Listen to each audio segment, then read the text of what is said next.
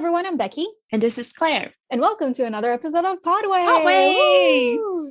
So in our podcast, we always talk about things about musical theaters and hopefully play someday. But in today's episode, we're going to talk about a big one, and it's Wicked. Okay, I'm so excited for this one, Claire. You have no idea. Me too. I guess I'll give a brief synopsis before going to everything. Wicked is essentially a retelling of The Wizard of Oz from the Wicked Witch of the West perspective. So that's short and sweet, and that's because there'll be a large summary section later on. And before we go into our perspectives or our familiarity with the musicals, I just have a few short announcements.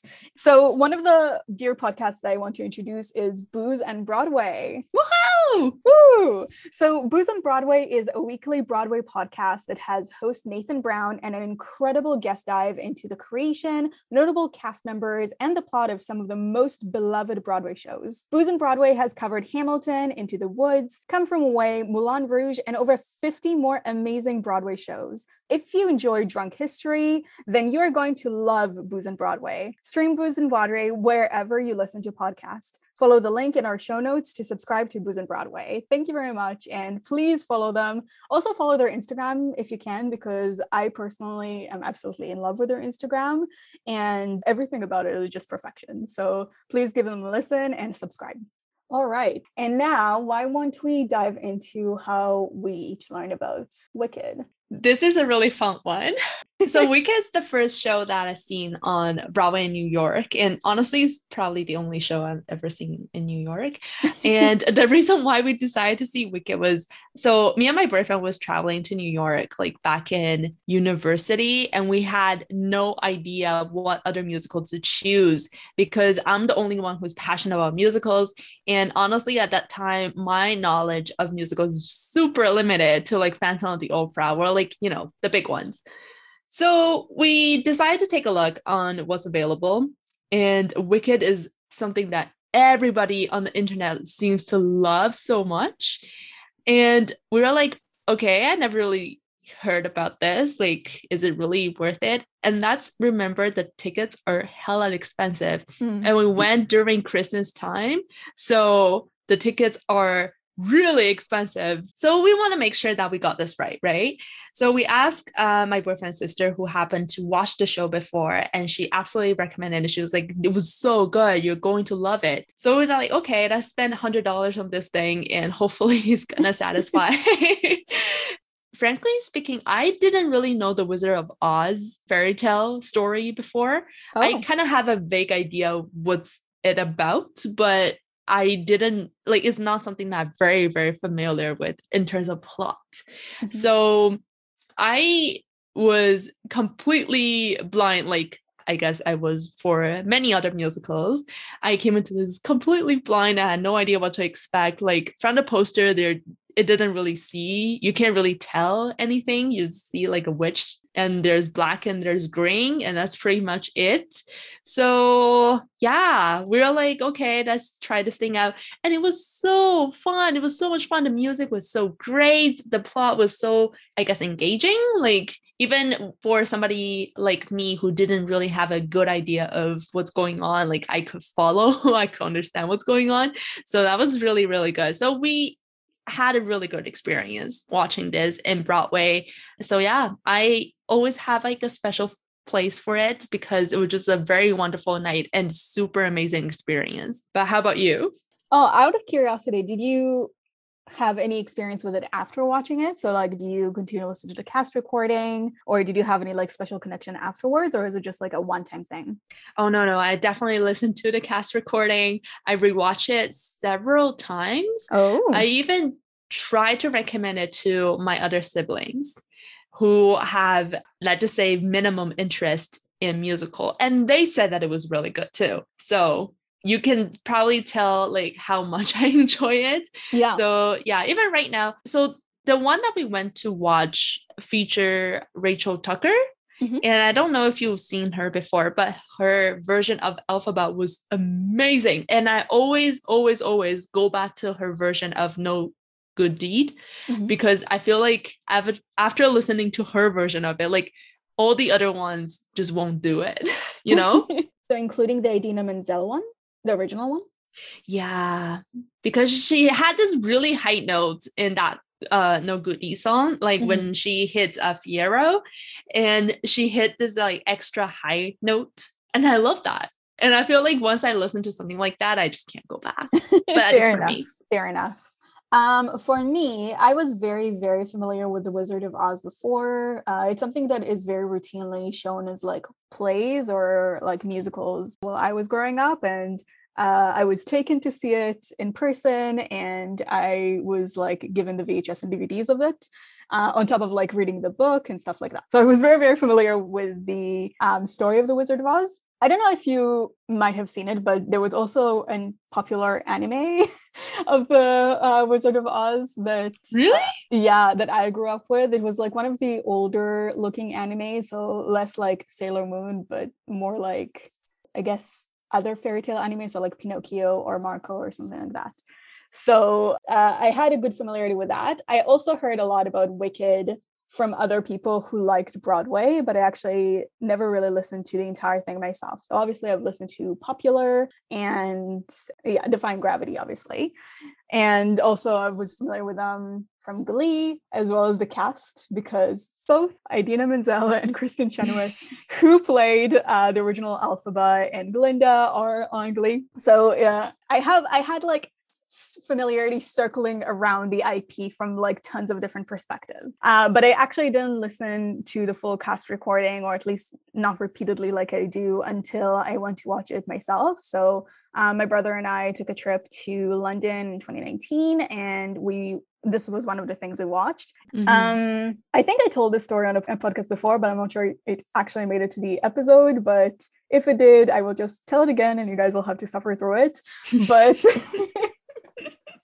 I'm sure Claire already knows that because I've said it so many times, because it's such a point of embarrassment for me.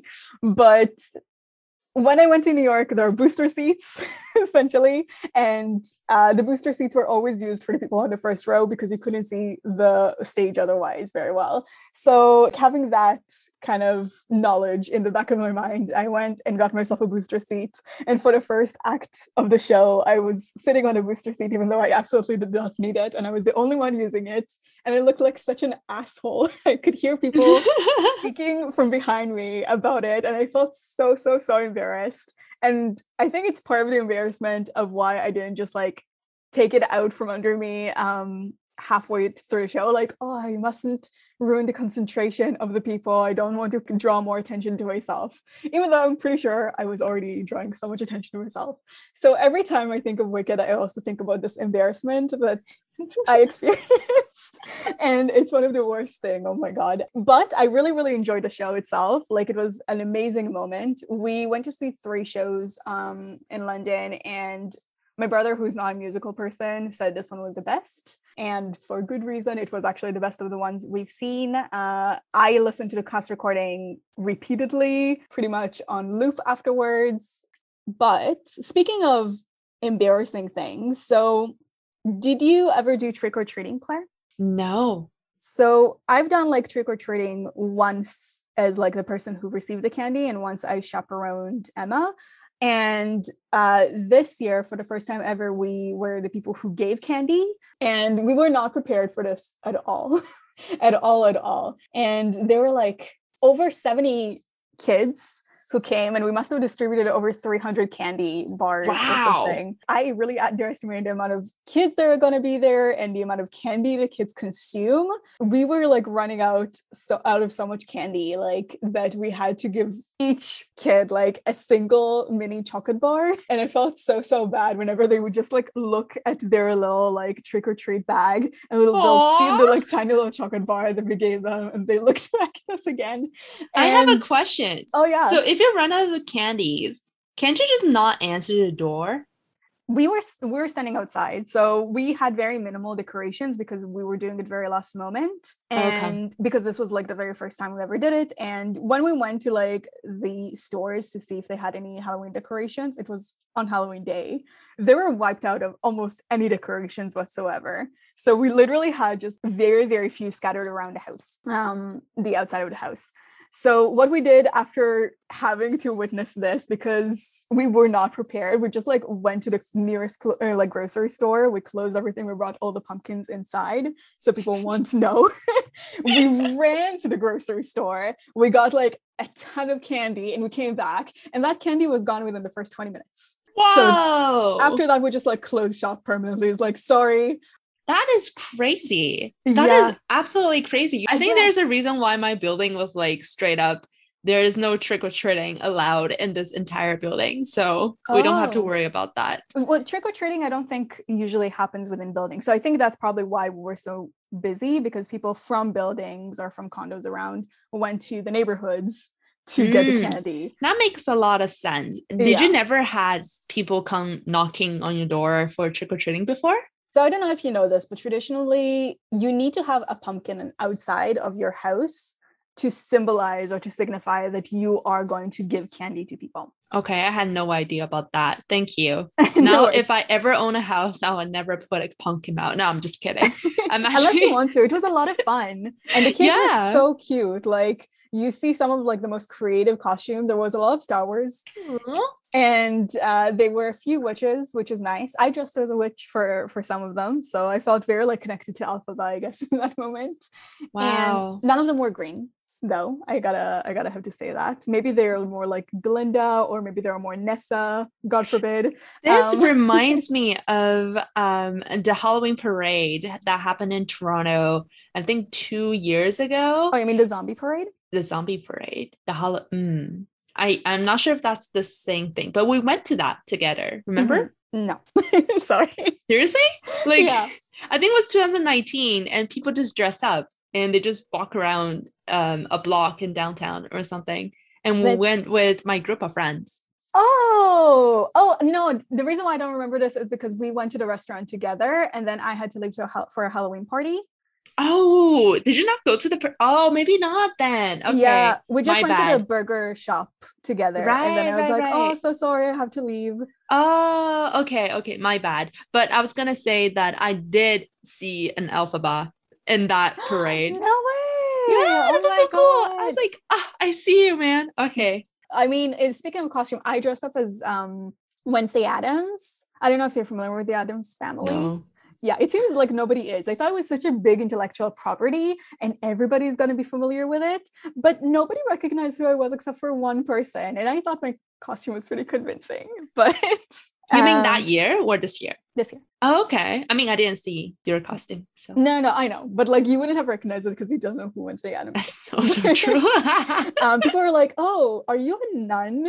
But after that, I did change to a Mickey costume and the kids did recognize it. So if you have the chance, or if you live in a house, I suppose, I don't know if it's popular outside of Toronto or Canada to go trick-or-treating inside an apartment. Trick-or-treating is really fun. And seeing the joy on kids' face is really nice, unless you give them a single mini chocolate bar, in which case their disappointed look is forever burnt into your mind. Ouch. Yes, I felt horrible. But without further ado, let's go into the in-depth summary for Wicked. So the musical opened with the Aussians celebrating the death of Elphaba, the Wicked Witch of the West, when Glinda, the Good Witch, arrives for the celebration.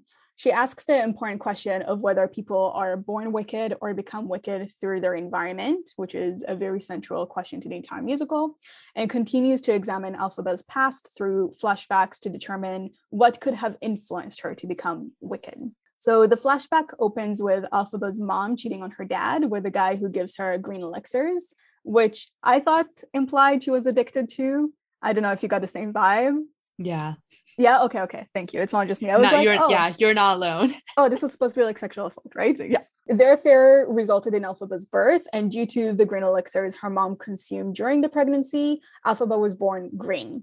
So Elphaba's non-biological father, who I will refer to just as Elphaba's father for simplicity's sake, I think, was horrified by her green complexion. And to prevent her mom from birthing another green child in her second pregnancy, he fed her toxic medicine, which resulted in Elphaba's sister being born paralyzed from the legs down, and also resulted in the mom's death during childbirth. So as a result, both Elphaba's father and her sister Nessa blame Elphaba for her mother's death and Nessa's paralysis.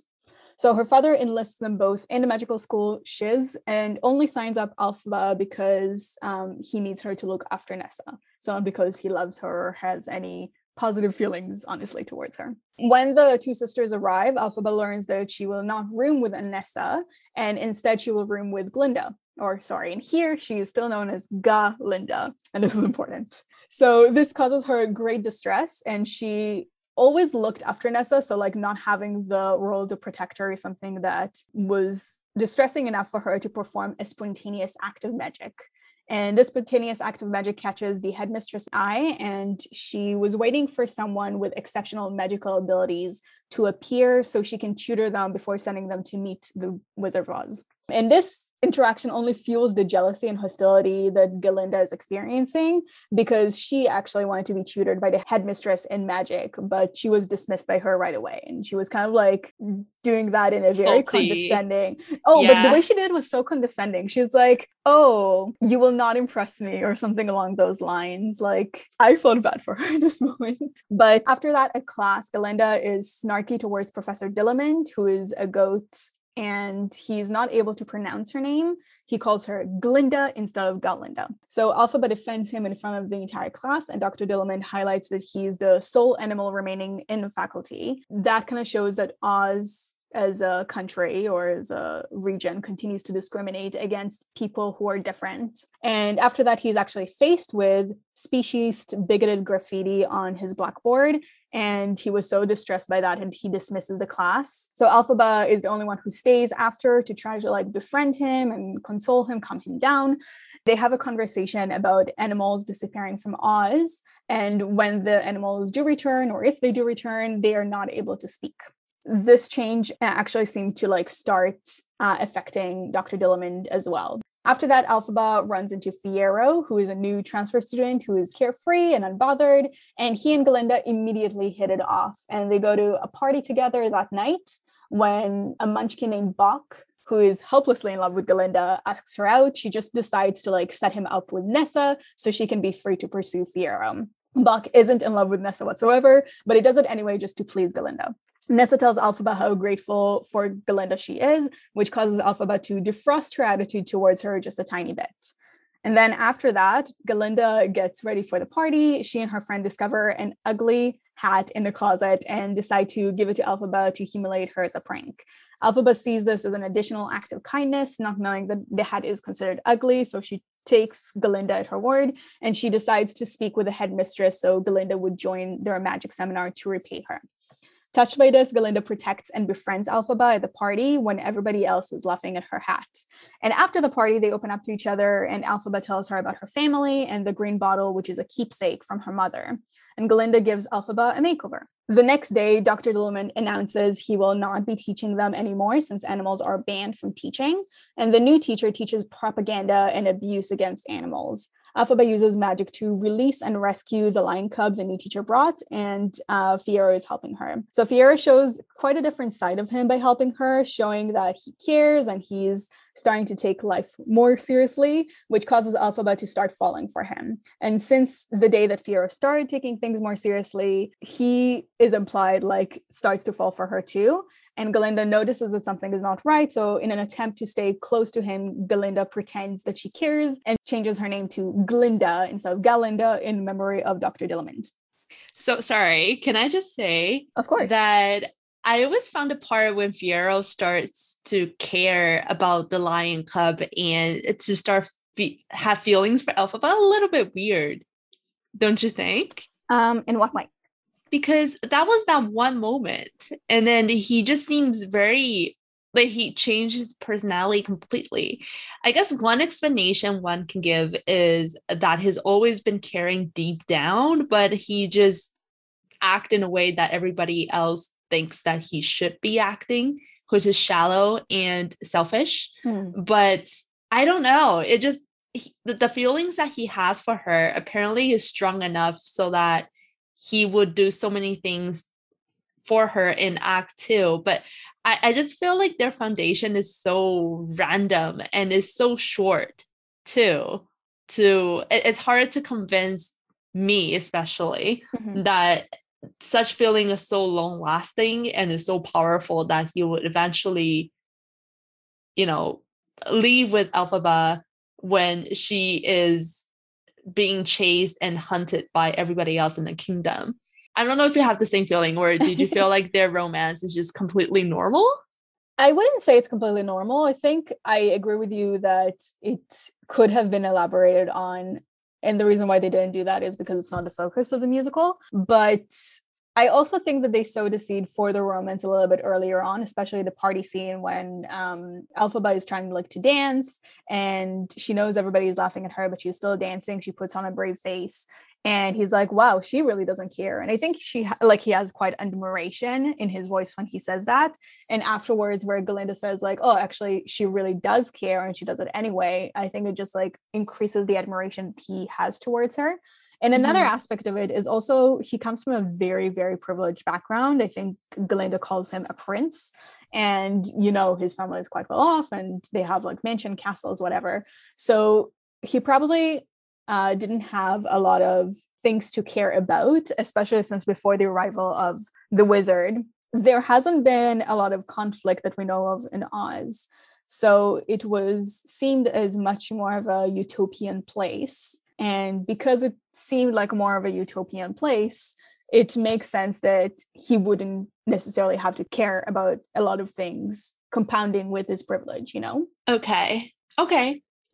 And having like to be confronted with somebody like Elphaba, who we know is quite unique because when, spoiler alert, we find out that the Wizard of Oz is her father, he knew exactly who her mother was. So I don't think he has many other potential children running around. So it must mean that Elphaba is quite unique, and therefore the discrimination she experiences is also quite unique. And if he hasn't met anybody who experiences that and hasn't been involved with a lot of discrimination around him, it could be that this is the first ever opportunity he has to prove that he is a caring person. And in that opportunity, he shows himself or he proves himself, you know? Okay, I'll buy that. That's a pretty good way of looking at it. I guess part of me just always was curious whenever the scene happened and the two of them seems to click right on that moment. And a part of me just like, how? But okay. I agree with you though. Like, I definitely don't think the romance is as well developed. That's why the duet they have together is the one I care about least. It's still a good song, but it's not something that I care about all that much. And instead, the relationship that is really developed here is obviously the relationship between Galinda and Elphaba. But because this is probably the second most important relationship, maybe the one between Nessa and Elphaba, but really this one, it makes sense that they put more weight into it than they do. So I can see why it wouldn't be very believable, to be honest. Okay. The headmistress tells Elphaba that the Wizard of Oz requested to see her, and she decides to take Galinda along. So the wizard tries to pass himself as a very kind, paternal man. And although he is putting that front, he is really anything but.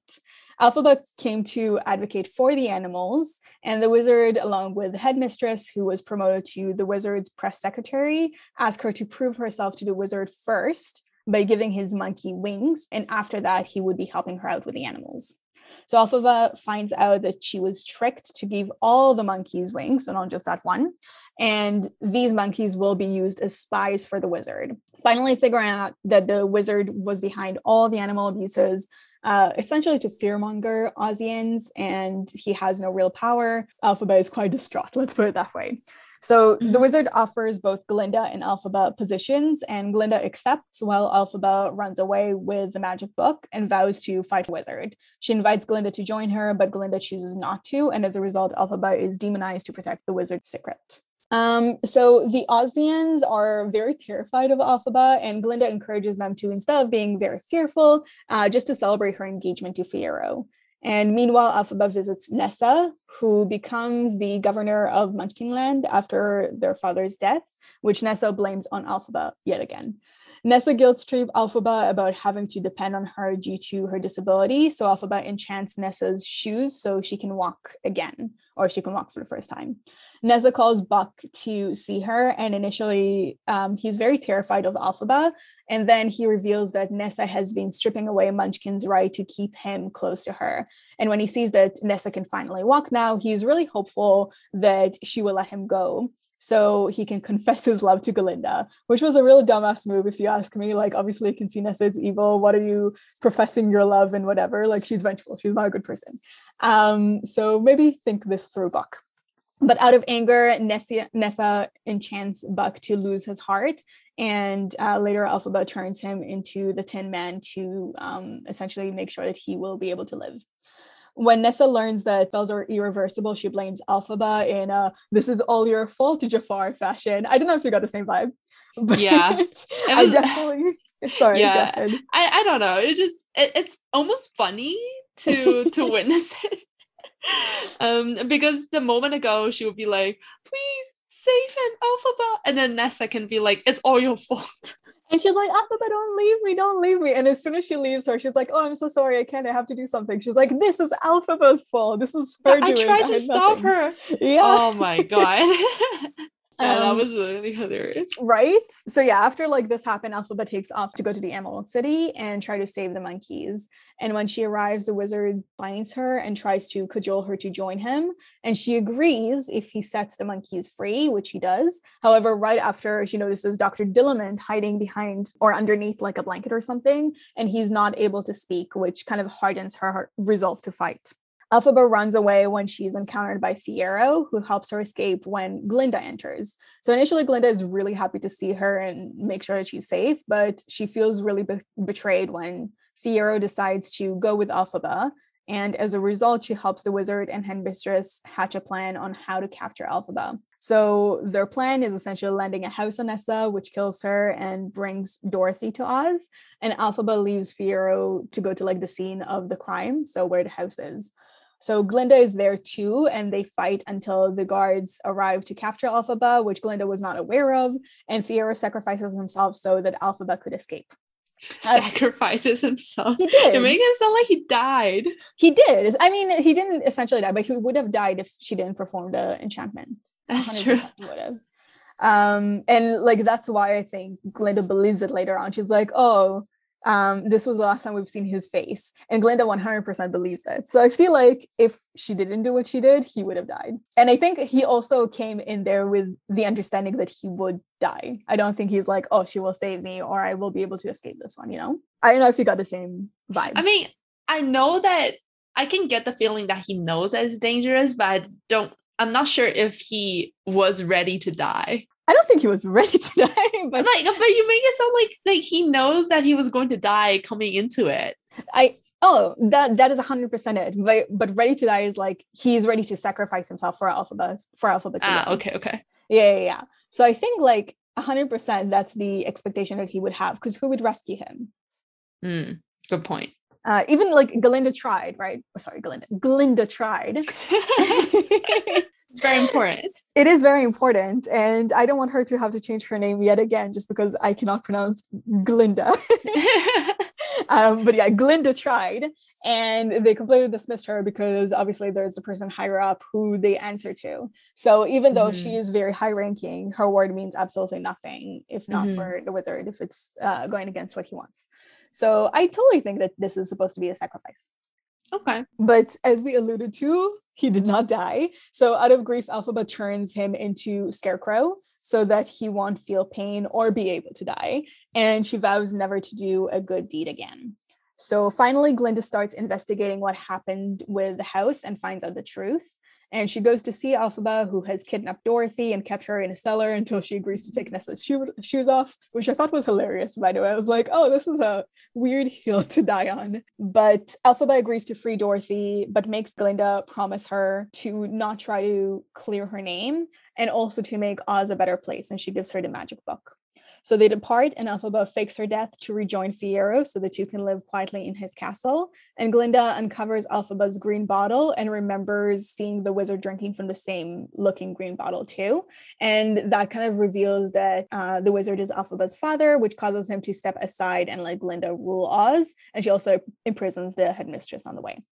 So this is as detailed a summary as it's going to get. So let's just couple the first two together because the second one is kind of short. So No One Mourns the Wicked and Dear Old Shiz. I think it's a good opening. I agree. I like the opening. And you know how I feel about, echoing like the ending echoing the beginning, and this does exactly that. So I just like how we open up with something that we already know what's gonna happen, and then the song will hit you differently. Like if you know the story and then you come back to this beginning song and you listen to Glenda's line, I think that would really brings you like a different level of experience, I think. But obviously when I was listening to it for the first time, it was just already very powerful, even without knowing what's really going on. So I like that. And I think it introduced the characters in a very timely and very good manner. But what do you think though? I 100% agree with you. It's such an amazing opening number. I feel like it builds like intrigue. It gives a great background of the world and its inhabitants. And I think it literally lays all the foundation you need at this like number, or maybe very shortly after. And I just also love that you get to hear the entire chorus and Glinda, and you're not actually introduced to Elphaba until she has her I Want song, because I feel like it also gives you a good understanding and perspective of the world as it is, quote unquote, objectively, rather than from the protagonist's eye. And it gives you a much more like third author, I think that's the term for it, perspective of something that seems more objective than a third person perspective. So I also really, really like the set and costume throughout the entire show, but here especially because Glinda obviously steals the show here, but I love that she's above everyone physically to show her leadership role. And I think it's such a clever way to do it. Like it communicates so many things about her at once. And also it makes her stand out, not only by where they position her on the stage, but also in terms of the costume that she has, very extravagant. She's more privileged and she has more status within the society. And also, I really like that right at the end of the song where the chorus repeats, "No one mourns the wicked," and Glinda sings "Good news." This is like one of my favorite things in the entire musical, specifically how like Glinda sings it. You can tell she does mourn Elphaba based on how the music is arranged. And especially since like at this point, you don't even know anything about their friendship. So you find, or I still could like hear it, because when I first like came into listening to musical, this is something that was new to me because I wasn't familiar with the Wicked franchise story, and I wasn't very familiar with the music either, but I could detect that. So I think it's really, really brilliant. And I love that part of it. For Dear Old Shiz, I think it's really cute. Like it's not a very big number, but it's very cute and endearing to me. It definitely like communicates clearly that it's a school setting, and it also continues to build Glinda's character, showing that she was always a leader and people cared and listened to her. And I also again really love the costume here and how Glinda was like carried on the suitcase. I thought it was really, really cute. Yeah, I actually read an interesting theory about Glinda for this one. So you know how Glinda says the wicked lives are lonely and the wicked die alone, and it just shows when you're wicked, you're left only on your own. And from the end of the show that like Glinda doesn't believe Elphaba is wicked or evil, right? Yeah. And at that point in time, Glinda is alone. So the Oz is gone, the Madame Morrible is gone, like Fiyero left, and like I guess she also thought Fiyero was dead, and Elphaba, she obviously thinks was dead. So do you think that she was calling herself wicked in this line? Because she's being left alone. That's actually such an interesting theory. And I think it could 100% be it, because I'm sure she's feeling guilty. And I think the music also communicates. Maybe that's what I noticed the music communicating. It's not necessarily just being mournful, but it's also the guilt that she carries about the part that she played in Elphaba's demise. I could 100% see it actually. Yeah. After I read it, I'm like, that's so brilliant. It makes so much sense. Doesn't it? Now. Yeah. Right? Yeah. I wonder, like, I think it's also very open to interpretation, but as I see Glinda, I can 100% see that she grapples with, Yeah, I definitely can hear the, I don't know, guilt in her voice. If you know the theory. So let me know. Update us. Yes, if you feel 100%. differently. Well, okay. I think that blew my mind just a little bit. But next we go into The Wizard and I. So this is a really good song, in my opinion. Oh, for sure. Yeah. I I really, really like Elphaba's voice. And I guess for almost every version of Elphaba, they also really amazing. And of course, you know who my favorite is. Yes. So when I listened to this one live, like it just she communicates so much hope, like a softer side of her. I guess when she was introduced onto the stage, that you kind of see her kind of yelling almost, or like having a very strong personality. She straight off like calls out those people who like was judging her on the back and be like, yes, I'm graying, I don't eat grass, I don't whatever. And she's very tough on the outside, but then from this song, like we get to see that her inner softer side of her. And I like that. And I like it was introduced so early in the show to show that she is a normal human being. She has feelings, and she is hoping that someday this future was going to be different. And I really, really like that. I think it makes me relate to her a lot more, and then makes the audience create more empathy for her character for sure. Yeah, I 100% agree. So I think like this is probably one of the best introduction songs I've ever heard, to be honest, because you just get to understand so much about her character and who she is as a person. So for example, like you get to see how strong she is and how much she takes in and internalizes but tries not to show it, which is something you see later on being confirmed more and more as the show progresses. So for example, with the dance scene, it's just something that is even like spoken out loud, and you get the first inkling that this is something that's happened through her introduction song. So I think it's lovely how consistent it is and how early on it shows. And I also really love how it shows the progress that she will make as a person, because before Wonderful, the wizard asks her what she wants, because everybody who comes to him wants something. And in here, she voices everything that she wants. And then later on, she has the strength to reject it and to know not to believe in something that is false, because she knows that the wizard has no power. So I just love how it just shows her entire character progression from the very, very beginning. And I also really like that the lyrics are very relatable, like you said. So oftentimes people like hide what makes them unique in favor of fitting in, when in actuality, their uniqueness is like really what sets them apart. And like finally, as a character rather than just like an analysis, I just want to give her a hug because you see like how people treat her, you know, like before this scene, like you see how she interacts with her dad and how cruel he is to her, and then gets confirmed like, oh, you know, no, sister act ashamed, or like father not proud of you. And I was like, oh my god, Alpha, please let me hug you, you're so like fragile and you need somebody to care about you. Yeah, for sure. But the funny thing is though, I read online, obviously I didn't read the book, but I came across this post which compares the musical version of Elphaba with the book version of Elphaba, and apparently they're super different. Oh, did you know that? I did not. Apparently in the book that it was very dark and emotional. It has a lot of political themes, and she does actually become evil. Like she's the leading figure in a terrorist movement. Oof. She instructs her bees to sting a man to death, or like she kills people too. So she murders people in the book, and she absolutely was an evil figure in the book.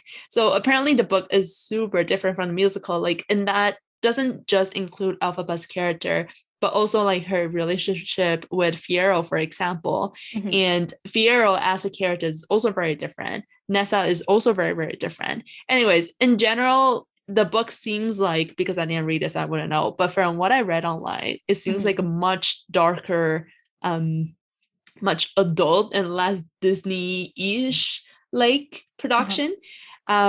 So I've heard that some people didn't really like the Wizard and I song because it shows that Elphaba was more of like a naive, innocent girl who has, you know, all the wrongdoings happen to her. But then in the book, she was more of like a self-empowered, or like she's never shameful of her skin color, for example. Oh, yeah. That's a big change. That is a huge change. Yeah. So I thought it was interesting.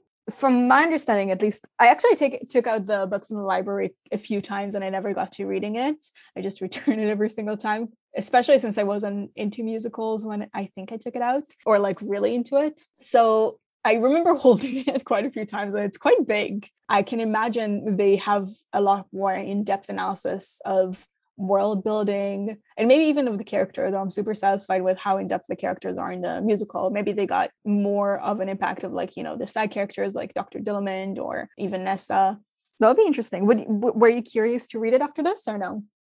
I would be actually. I Okay. think knowing how different the book version and the musical versions are, I'm really curious to know like what actually happened in the book. And you know that they're making a live action movie? They've been making it since 2004, just to let you know. Yeah, yeah, it's been postponed forever. I don't know if it's for the better or the worse. Because on one side, I'm excited, but on the other side, I'm like, what if they just completely ruin it? No, I'm So sick of it. I'm sick of musical like adaptations that are adaptations. Like give me, as much as I dislike Diana, let's put it that way. I think this is the best way to show a musical. Just give us a professional approach shot, essentially. It works for some musicals. So Mamma Mia, in my opinion, and I think you agreed, was better as the movie than the musical. yeah. And I thought Chicago. maybe if they do like an animation movie, that would be nice. I don't know. In general, I feel like animation movies usually don't disappoint as much. I would be inclined to agree. And also, if they do an animation movie, the age of the cast matters a lot less. So they could get Idina Menzel and Kristen Chenoweth to reprise their roles, which would be amazing. Yeah, absolutely. They should, I don't know. They They're should not look into going to do that, that. but They're they're not not going gonna to do do that. that. And yeah, the producer of it is also the same producer as Dear Evan Hansen. Oh no. So yeah, it's Mark Platt. But you never know. You never know. If they do go for a live action thing, I know a lot of actresses who are clamoring to get the roles. So the next one is What Is This Feeling? I mean, I like it, but I don't really have a lot to say. Okay. I don't know. For me, it's like one of my favorite songs, like maybe my second or third favorite, because it's just like amazing. So not only is it a lot of fun to listen to, the two have so much chemistry. Like I think regardless of which actors you've watched in the two main leads, they will by necessity have chemistry. So this is something that is really nice to see on stage.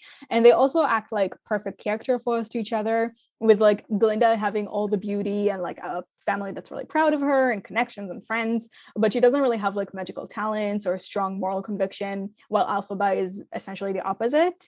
And nowhere can you see this better than in this song, even though it does come up over and over again in a musical, and how diametrically opposed they can be, but still like be so attached to each other as friends. And I also really, really like how much fun you can see the actors are having with like Elphaba trying to scare Glinda when she goes like boo in the very end and like Glinda screams.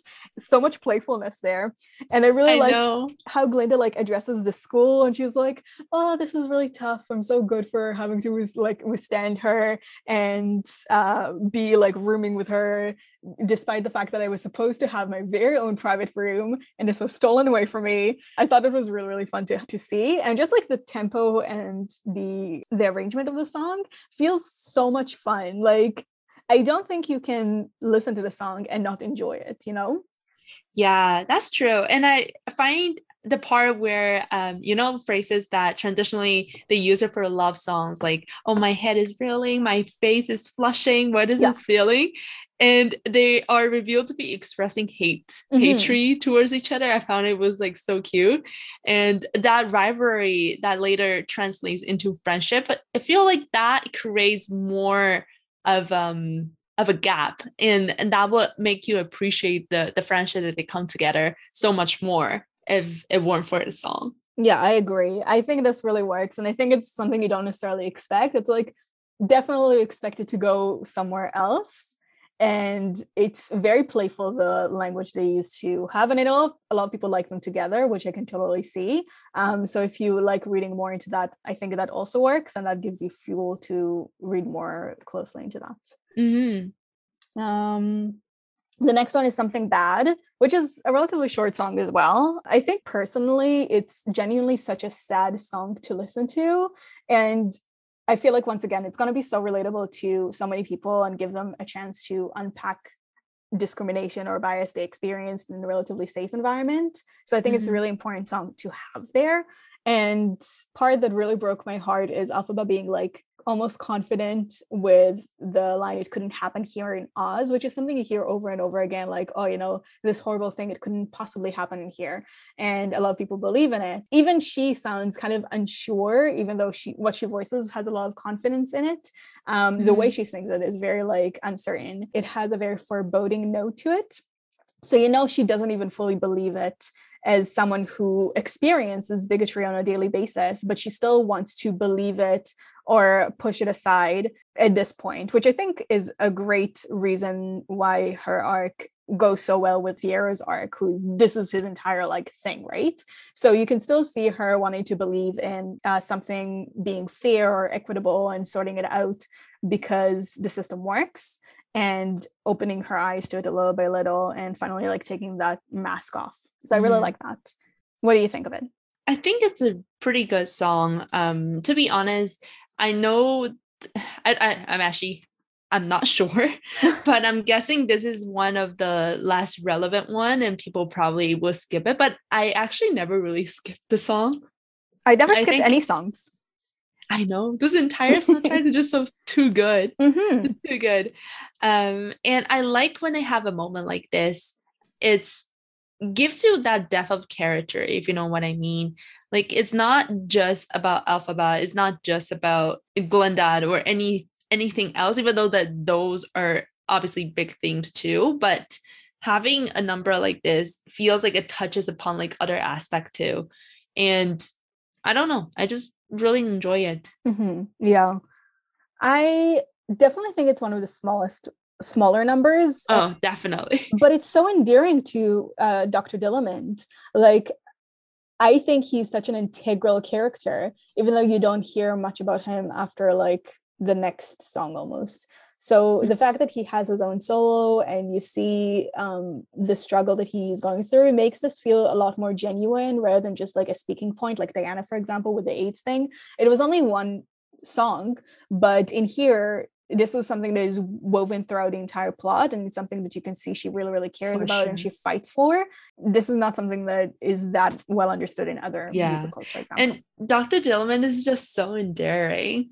Like, even though it was never really revealed if he gets his ability to speak again back, but I don't know, I just like to think that he eventually did, and he would probably be able to recover, because we did see like one of the monkeys started to speaking to Glinda at the very end of the show, right?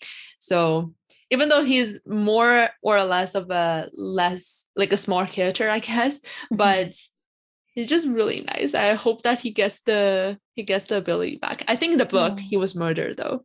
So yeah, I heard that too. So I've seen like a documentary on YouTube, and they talked about like some creative differences between the writer of the book, who was very involved in the making of the musical, and the producer of the musicals, and they had to cut the funeral scene, which is something he, I believe, wanted to do actually. And it was a big point of contention because they already invested so much into costuming for it.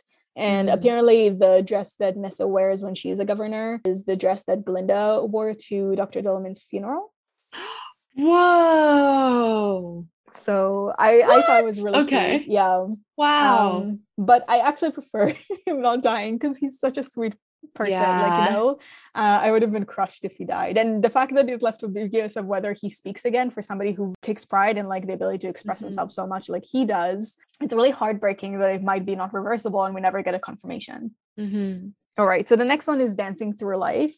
So as I mentioned, for me, speaking of pushing things aside, like Fiyero is the person for you. So even though like every one of the good main characters have at some point to overcome willful ignorance, nobody really embodies that arc better than Fiyero, which is why I personally like this musical so much, because like every main character has an arc, like Elphaba, Glinda, and Fiyero, and having to include all of that within a relatively limited runtime is very challenging. So I like that they do that. Also, obviously, it's a really amazing number for the dancing and the costuming, and the hat moment managed to have such range, because like it both destroyed me, absolutely destroyed me from the inside. And then right after, I managed to build myself up again based on like how it unfolded. And it's just like mind-blowing at how much range and emotionality they can inject into a scene. You feel really, really like attached to the characters throughout the entire thing, because like you get to see Alphaba dancing alone, trying her best, and like the entire time it was like, oh my god, what a precious baby. And then when Glinda finally does the right thing and goes up to her, and you get to see the connection they start having and the trust they start forming around each other, it's so meaningful to see.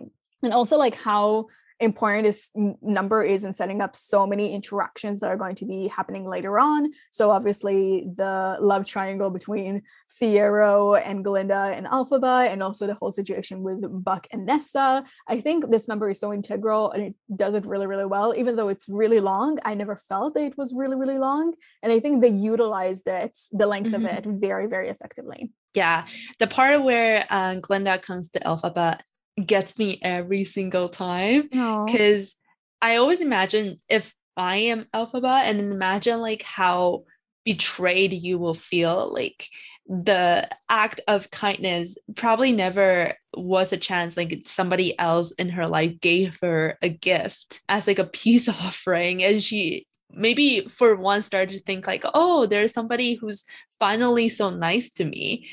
And then you realize that everybody else just did this to make fun of you. And she didn't really care. She danced on the floor by herself. And when Glinda said, I feel awful, and she joins in, I feel so relieved, because if I was Alphaba, well, first of all, I wouldn't have the courage to stay there. And second of all, I would feel like somebody comes to rescue me. And not, maybe rescue is the wrong word, but like somebody was there to support me, you know? And even though that, I guess there was times during the musical where during the story, I was questioning myself, like how the heck of the two of them like become so close to each other? Like how did they start forming that friendship? But I feel like that moment really was a changing moment for Alphaba, because put myself in her shoes, I feel like that would be the very first true act of kindness that somebody does to her. So I really appreciate it. I think every single time when I watch that, I also feel like Glinda definitely deserves some credits here, because going in while everybody else is laughing at somebody is difficult.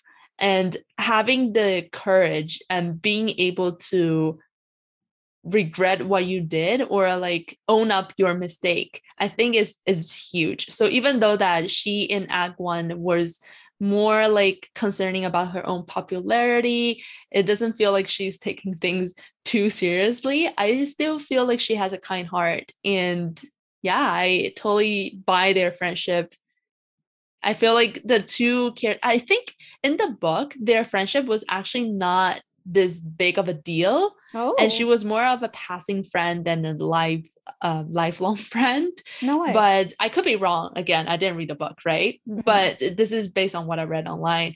And I'm glad that the production decided to make their friendship much more meaningful than the book, if that was the case. Because I think that was really something that speaks to me. Probably not everybody could buy it, but for me, it helps a lot. I think it's very comforting to see that they are trying to be nice to each other. Especially just after the song, What Is This Feeling? So yeah, I enjoyed it. I have a question. So you think that Alphaba knew that Glinda gave her the hat to humiliate her? Because I didn't. Oh, so. No. Maybe not. Definitely not at the moment she received the hat, but I guess when she started dancing, and because she showed up with a hat, right? Yeah. And she started dancing, and everybody else was kind of just laughing at her. I thought she would assume that it's because of her complexion. Really? Okay. Because I thought she never realized, because I don't think she would be as amenable to Glinda as a person if she realized that she purposefully pranked her. Huh. Interesting. I don't know if it's in the production that we watched, but I remember like one of the comments when people starting to laugh at her was like, oh, she showed up with a hat or something about the hat. So I thought that she would pick up on that, but it could have just been me. And also like the fact that she continued to wear it afterwards, like she never takes the hat off pretty much. Like she takes it for the makeover, but as soon as the makeover is done, she keeps wearing it. So I feel like if she realized that it looked ridiculous to people, she wouldn't. I don't know. Maybe she just own up to it, you know? Maybe for sure. Okay, that's an interesting perspective though, and I definitely love their friendship. Is also an interesting perspective. Thank you. And yeah, I definitely love their friendship here and how authentic it feels.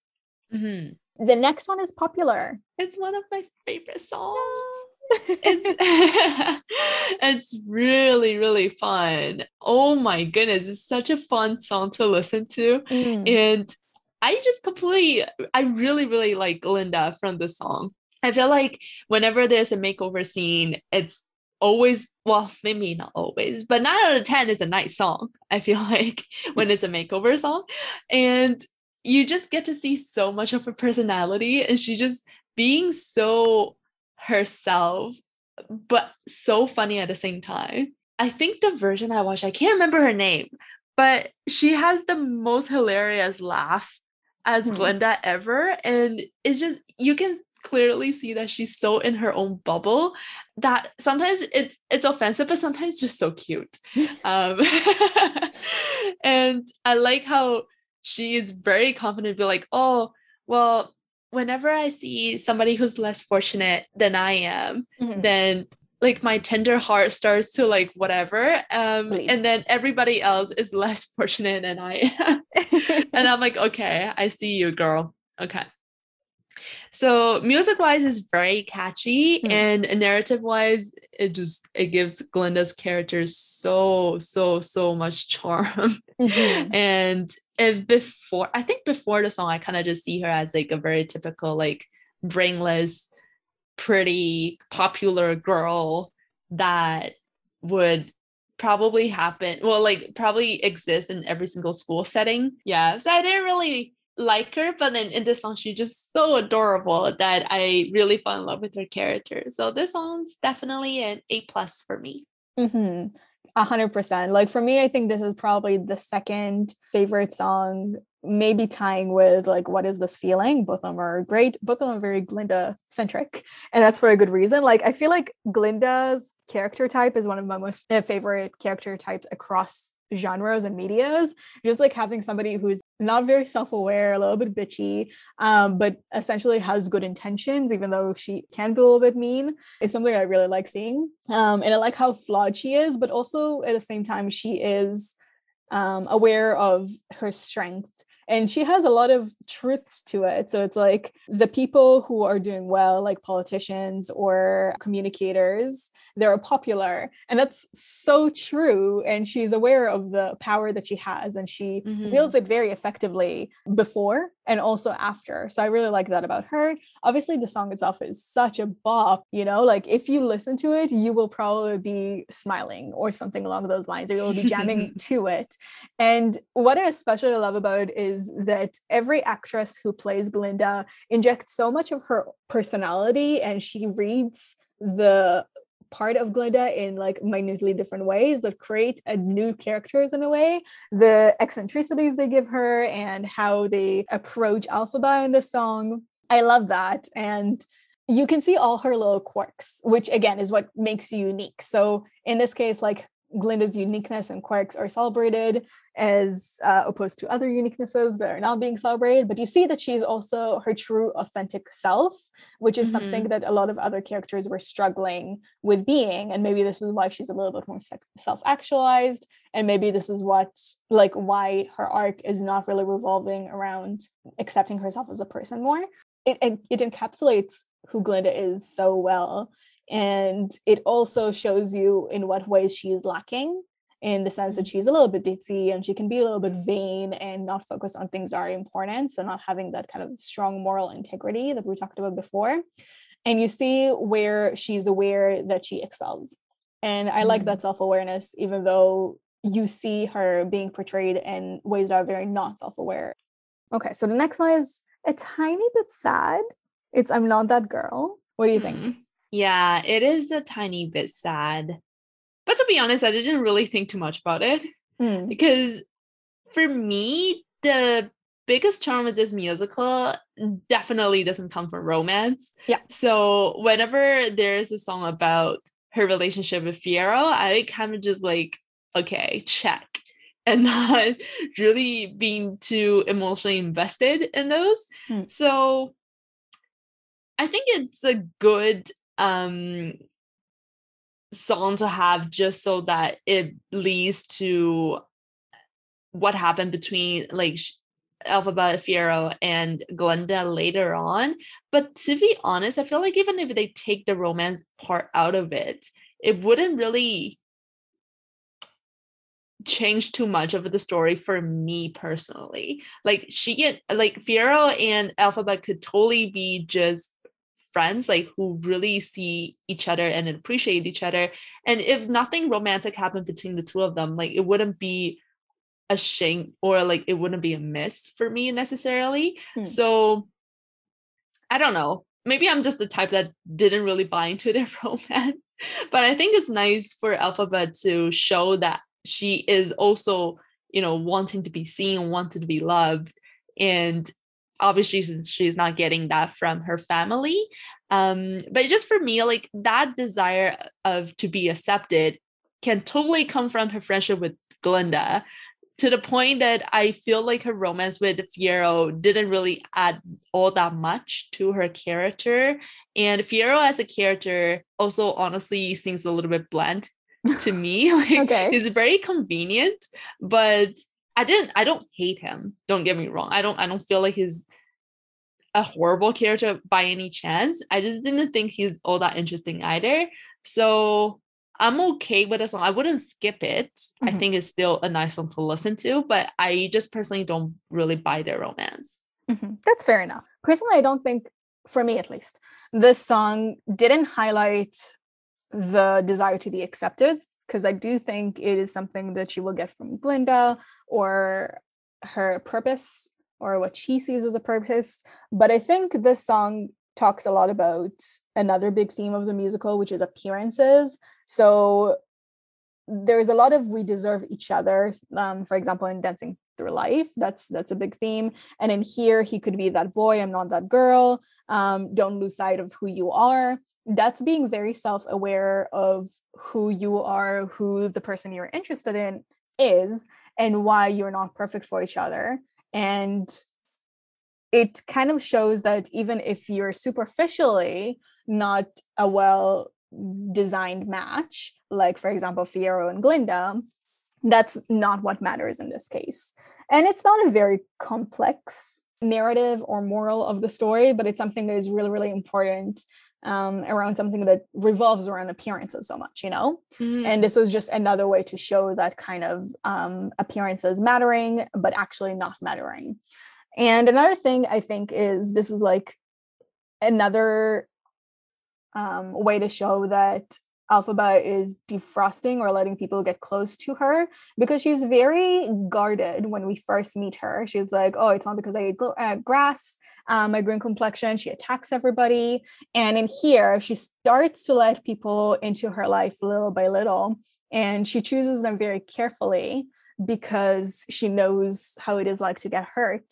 And the fact that she's opening her heart, I think, shows a lot of character development. I do agree that it's very conventional love song in terms of the experiences they describe, which actually has a lot of similarities to the experiences described in What Is This Feeling, in terms of encapsulating love as a very physical thing. So like hands touched, eye meet, my head is reeling, from What Is This Feeling. So a lot of it is very physical, which it can be a nice contrast in between them. So I don't know. I think it's a good song to listen to vocally. The lyrics are satisfactory to me. It's not the strongest here, but I still really, really enjoy it. I never skip it.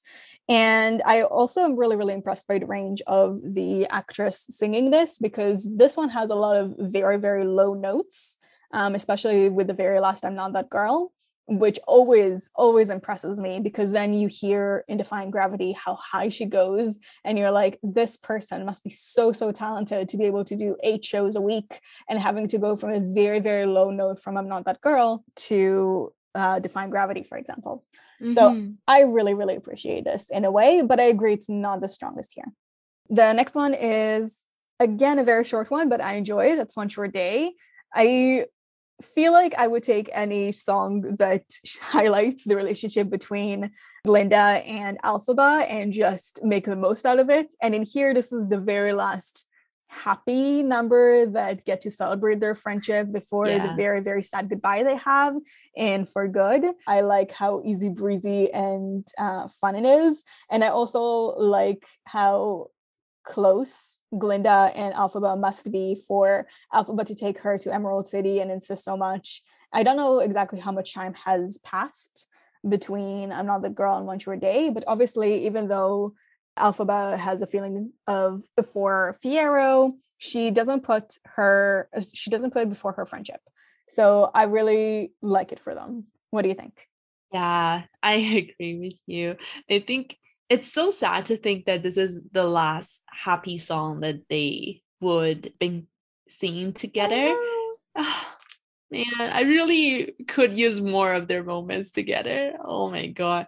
And definitely you see how special Glinda is to Elphaba, because she offered to take her with her. And I'm like, oh man. I personally really enjoy whenever I have the chance to travel with my best friend. And I don't know how often people actually do that. But for me, like, it's very rare that I'll have the chance to travel with somebody that I'm very close with.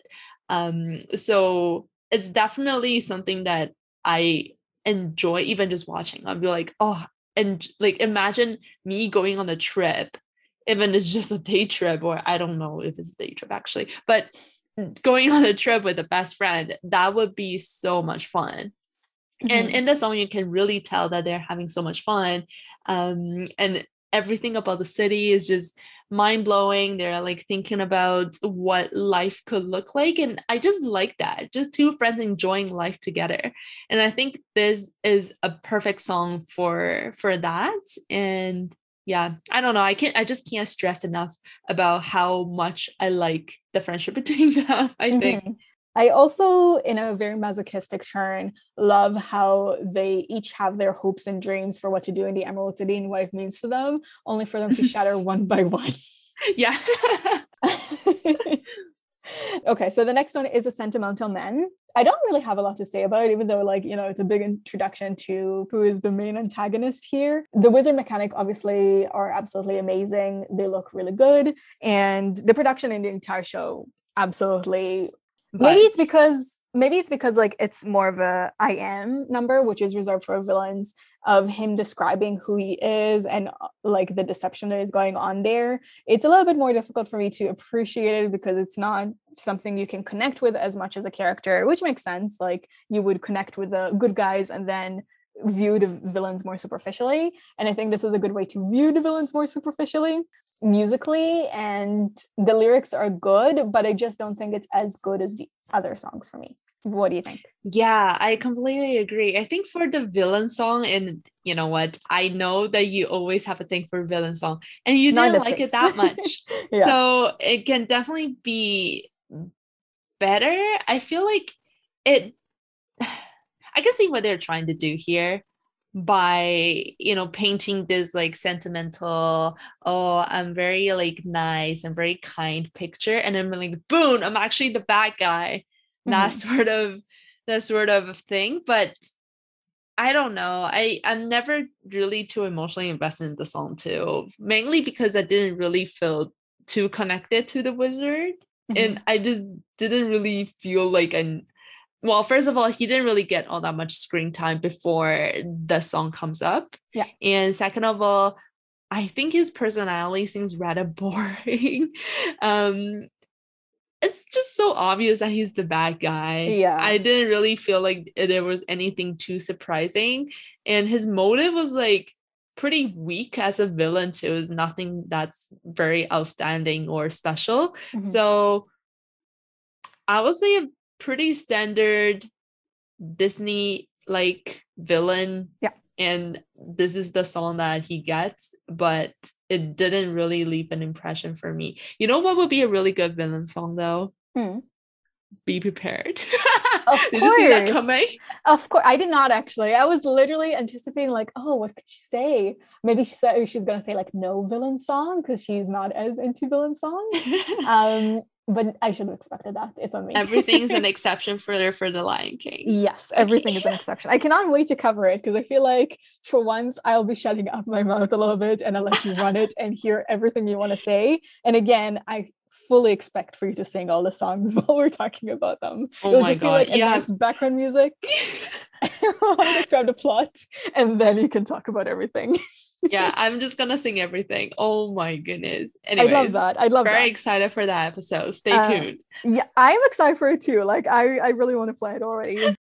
I don't have much to say about it apart from that. I think that there was good foreshadowing and I like the references to Defying Gravity, but it was a relatively short song. I didn't say much about it, but like, you know, he kept saying like, oh, I want to treat everybody as a father, everybody and Oz to be my son and daughter. So there's a lot of hints of who he is or who he's going to be revealed to be. And you also can see like the amount of manipulation there is for him. But again, standard for the course for a lot of villain songs. And it's something that is not very surprising because he seems way too nice to be the real deal in here, you know? All right, so we're going to go to the big one, which is Defying Gravity, the Act 1 closer. What do you think of that? Okay, so vocally, this is just amazing. Like it really, really stunned me. The first time I listened to this in the theater, I was like, holy crap, that was good. It was the first time you heard it?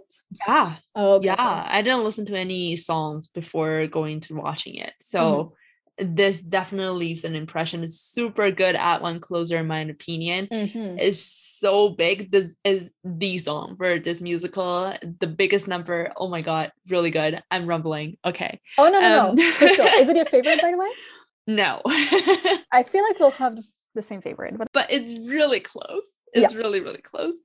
And it's just a really, really good song. I remember my boyfriend saying to me, be like, wow, that song was really good. And usually he's not a musical person at all. So that coming from him was big and it's very well deserved in my opinion. Narratively, to be honest though, one thing that I never really could understand was why Glinda didn't choose to leave with her. Because in the lyrics, she goes like, oh, come with me, imagine what we can do together. And then they sing together and then she just stopped going. And I don't know how that happened or what's the reasoning, but they just seems like they're pretty respectful of each other's choice and wish each other's goodwill, which is actually my favorite part of the song too. I think the song, and I think also For Good, the fact that they're able to respect that they want different things in life and still wish each other the best in their lives is just so sweet. It's so wholesome and makes me appreciate their friendship so much more. I think this goes beyond just the, oh, we're roommate, I'm gonna make over you. It's respecting the other person's life choice.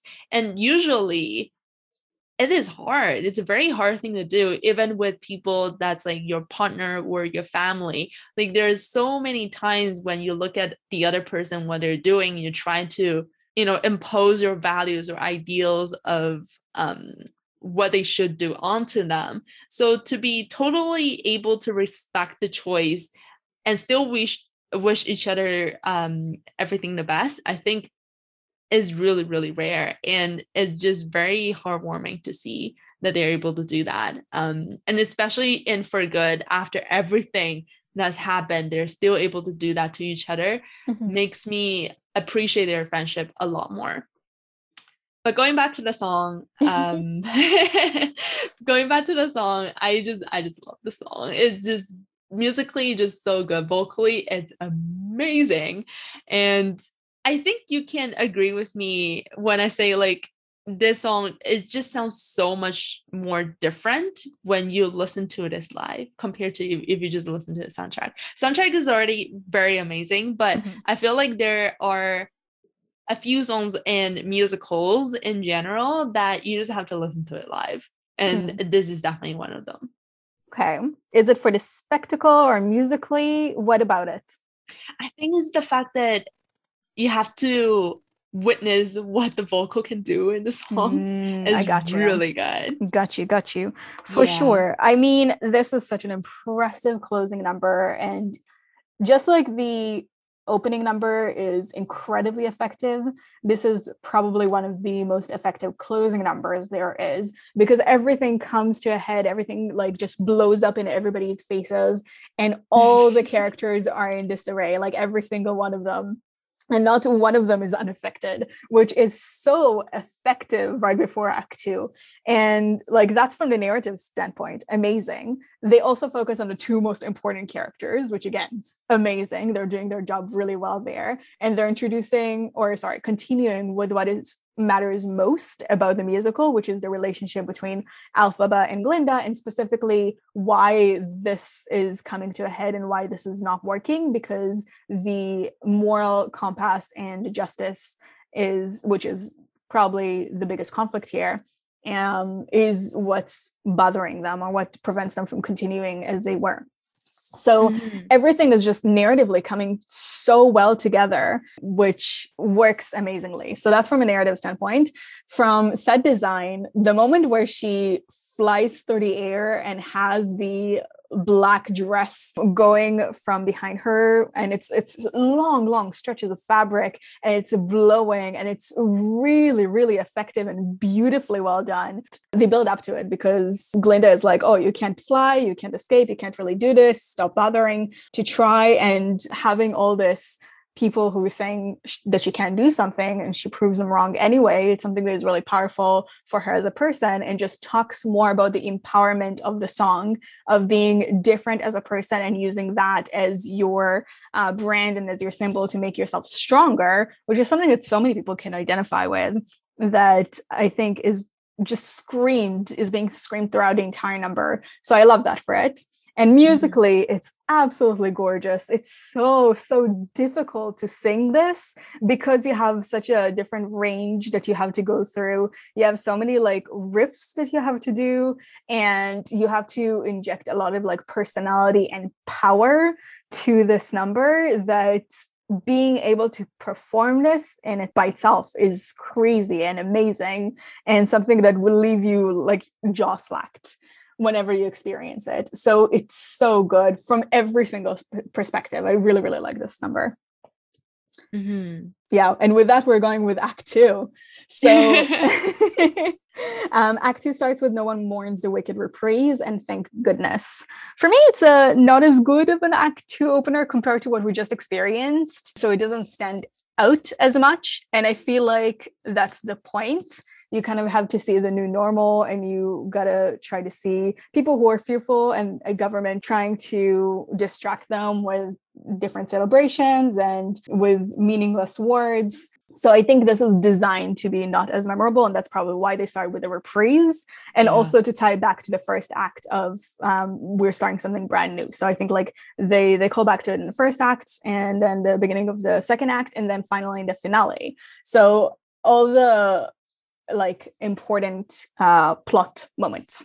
That is probably to tie it all together. And thank goodness is something that is really, really important to see as Glinda, because you have a dissonance between the Glinda you got to know and the Glinda who is willing to run everybody under the bus in order to succeed. I think that's something that you didn't see before, and I think you mentioned about it, but it's something that I could see in who she is as a person before, because when you think about it, like Fiyero, she comes from a tremendous amount of privilege.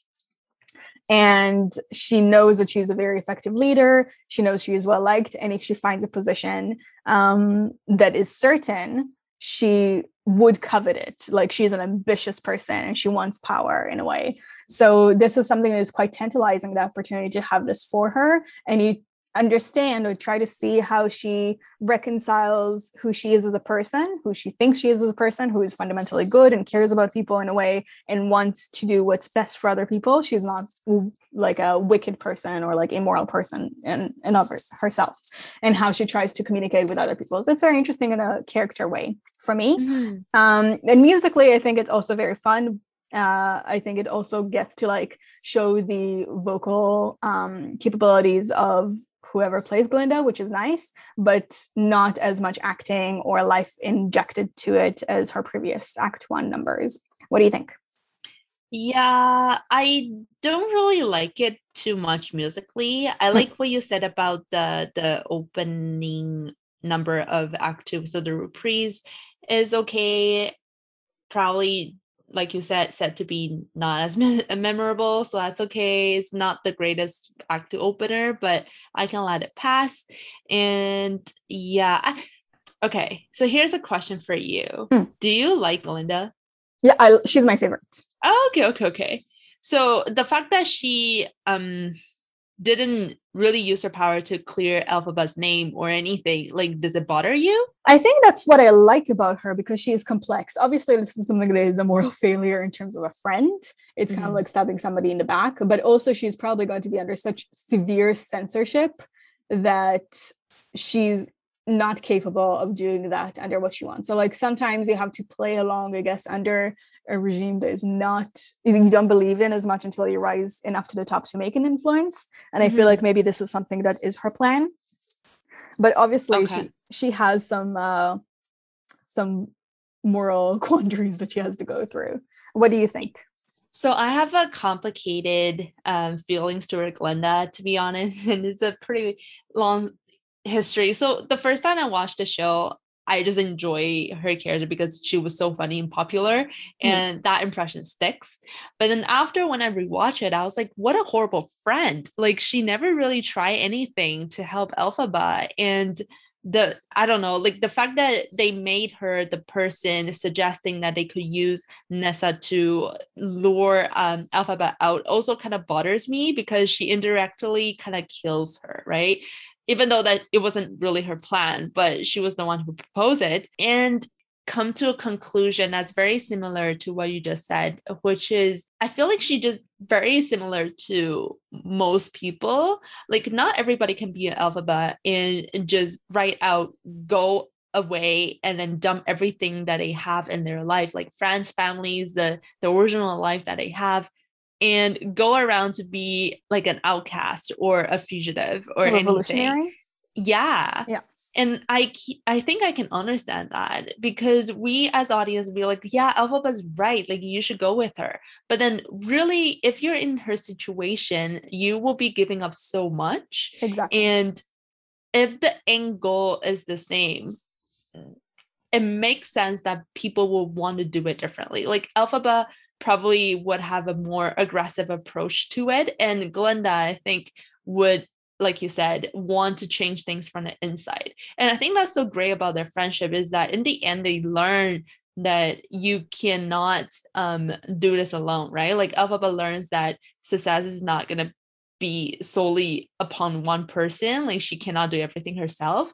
And for Glinda, I guess it's very important to also acknowledge that there's only some changes that you can make from within the organization. So I guess what I'm trying to go with is that even though I don't enjoy the song musically necessarily, but I think it kind of depicts her contradictory nature, well, like what she believes in versus what she is doing pretty well. So I like the song because of that aspect. And I do think that she is a more complex character than I originally thought she was.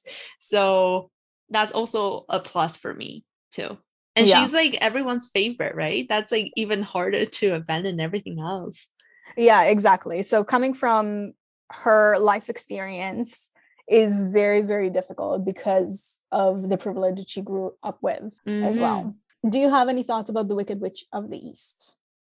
Not really. Neither do I. Skip. I didn't like Nessa too much as a character anyway, so they actually made her more likable. So in the documentary that I watched, let me find out the name of the documentary because it was pretty good. Behind the Curtain: The History of Wicked, and it's available on YouTube. Yeah, apparently they made Nessa more likable. So the version that you see of it on Broadway is different from the San Francisco version, which is where it was workshopped. And in the San Francisco version, she's much less likable still. And I agree, she's not likable here at all. Like, if anybody is a wicked witch, obviously it's going to be Nessa, because she's a dictator essentially, or a fascist in some way, and she's not supposed to be very likable in this point. I think she's supposed to be more likable in Act 1. Yeah, the next one is Wonderful. Any thoughts about Wonderful? To be honest, not really too, but do you have any thoughts? I like it. I don't like it like I like the other songs, but it's so fun, you know? Like, I could fun see how?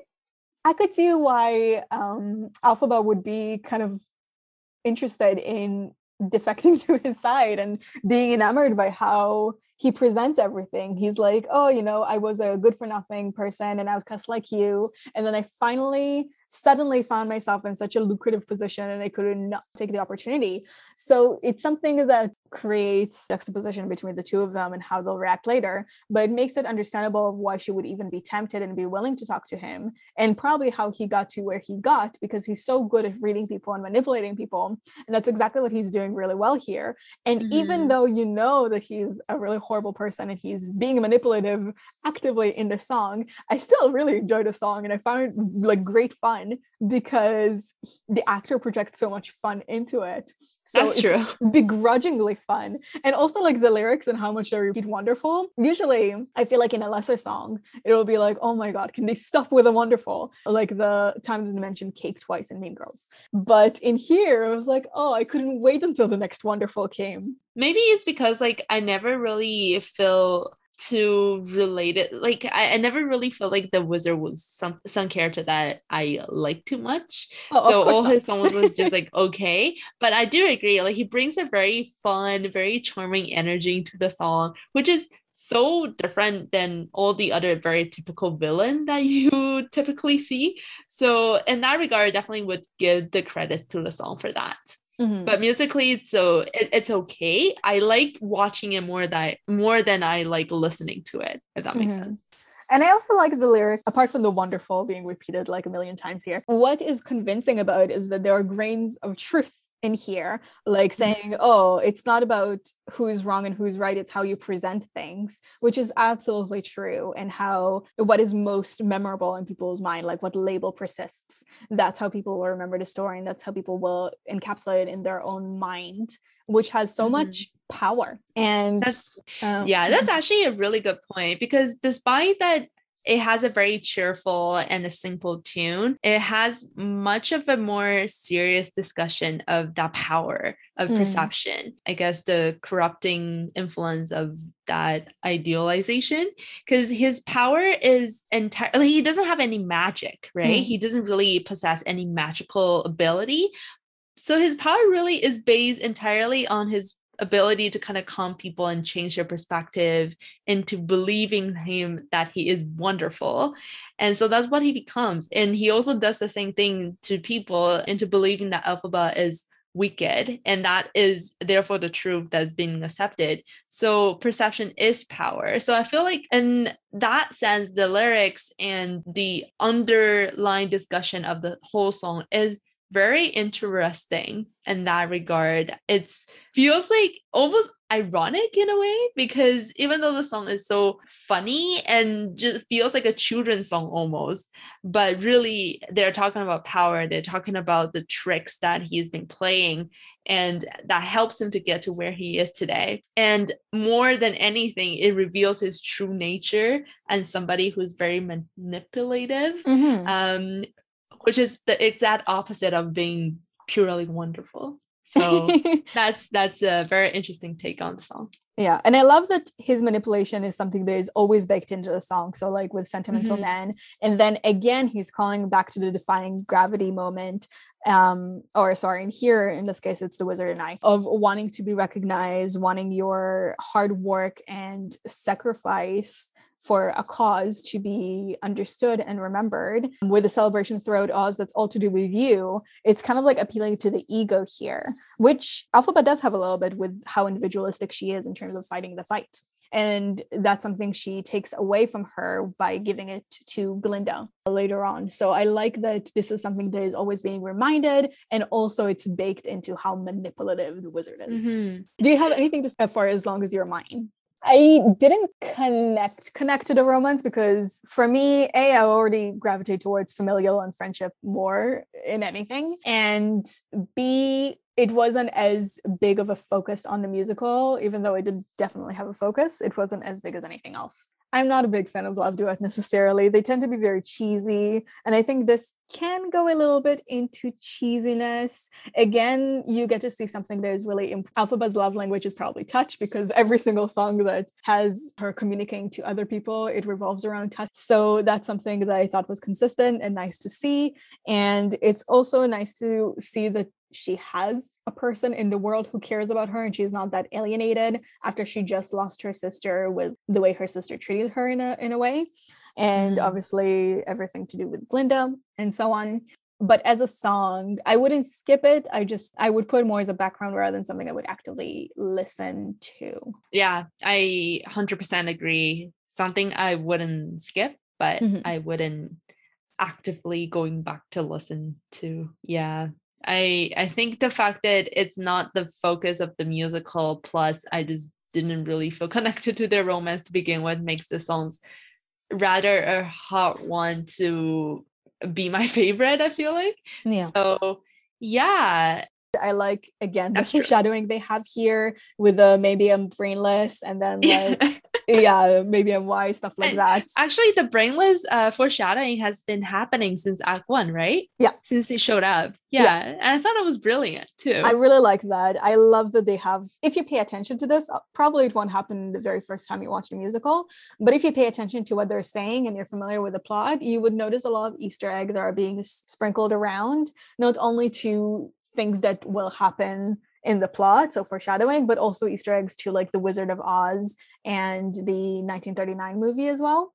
So No Good Deed. This is my favorite song. Same. Is it yours? That's why I said like it will probably be the same as soon as you said Defying Gravity is not your favorite. I was like, okay, no way is there any other song in Act 2 that is going to be your favorite, so it's this. I know, right? The song is so good. I'm literally crying. Like Rachel Taka's version is really, really, really, really good. I mean, I'm sure like other Elphabas are really good too, but because I watched this one live, is always going to be very special to me. I really like it. I like how she especially in the beginning of the song, like there's a part where she's very nervous, like she's very stressed, and every Elphaba performs it differently. But for Rachel's version, you definitely can see that she's having very great anxiety, and the way that she expressed just how helpless she really is at that moment, I think is just absolutely brilliant. And not to mention music, vocal is really good. The transition, the communication of the emotion of being angry and feeling betrayed, like that she's all alone, she decides to turn evil. Such a big moment. Really really dramatic character moment. I like every aspect of it. I like how it's just about Elphaba. Like I need that. Yeah. And you don't really see her solo after, what was it? After The Wizard and I think. Defying Gravity? Oh, that's true. But I don't know. I just really like her solo here. I understand Defying Gravity being the Act 1 closer and being like very spectacle fueled and stuff like that. It's what's on everybody's memory. But No Good Deed is so emotionally gut-wrenching because every single thing she has tried to fight for is being taken from her at the very same moment. So Fiyero likely dying, likely sacrificing himself. Her sister just died, who she cared about deeply because she was literally taking care of her entire life. Linda's betrayal, seeing everything that's happened with Dr. Dillamond. You know, every single thing she cared about is being violently taken away from her in some of the most horrible ways that it possibly could. So it's so emotional in here. And she understands that as a person, she wanted nothing to do her entire life but to do good things. So having that realization is something that is really difficult for the audience to have to watch. You can see the desperation in the acting. You can see like she's frantically trying to do anything she can to protect the people she loves, and she doesn't even know if it works. She doesn't even know what she's singing or what she can try. She just like does something out of absolute act of desperation. Her listing every single person that she thinks she failed, like with Nessa, Dr. Dillam, and Fiyero, which is the very last one, it's really, really heartbreaking. Not only is it beautiful musically, but it just packed with so much emotion that is vulnerable, because Defying Gravity is very like more of an empowering song, which is something that is obviously very, very important and in need, but a lot of people would relate to the vulnerability of No Good Deed much more, because it's something that is a lot more, they can connect more to, because not everybody feels very empowered. Not everybody feels like they have the power to do whatever they need to, like she does, but everybody has felt vulnerable or disappointed, or like their life was falling apart a little bit.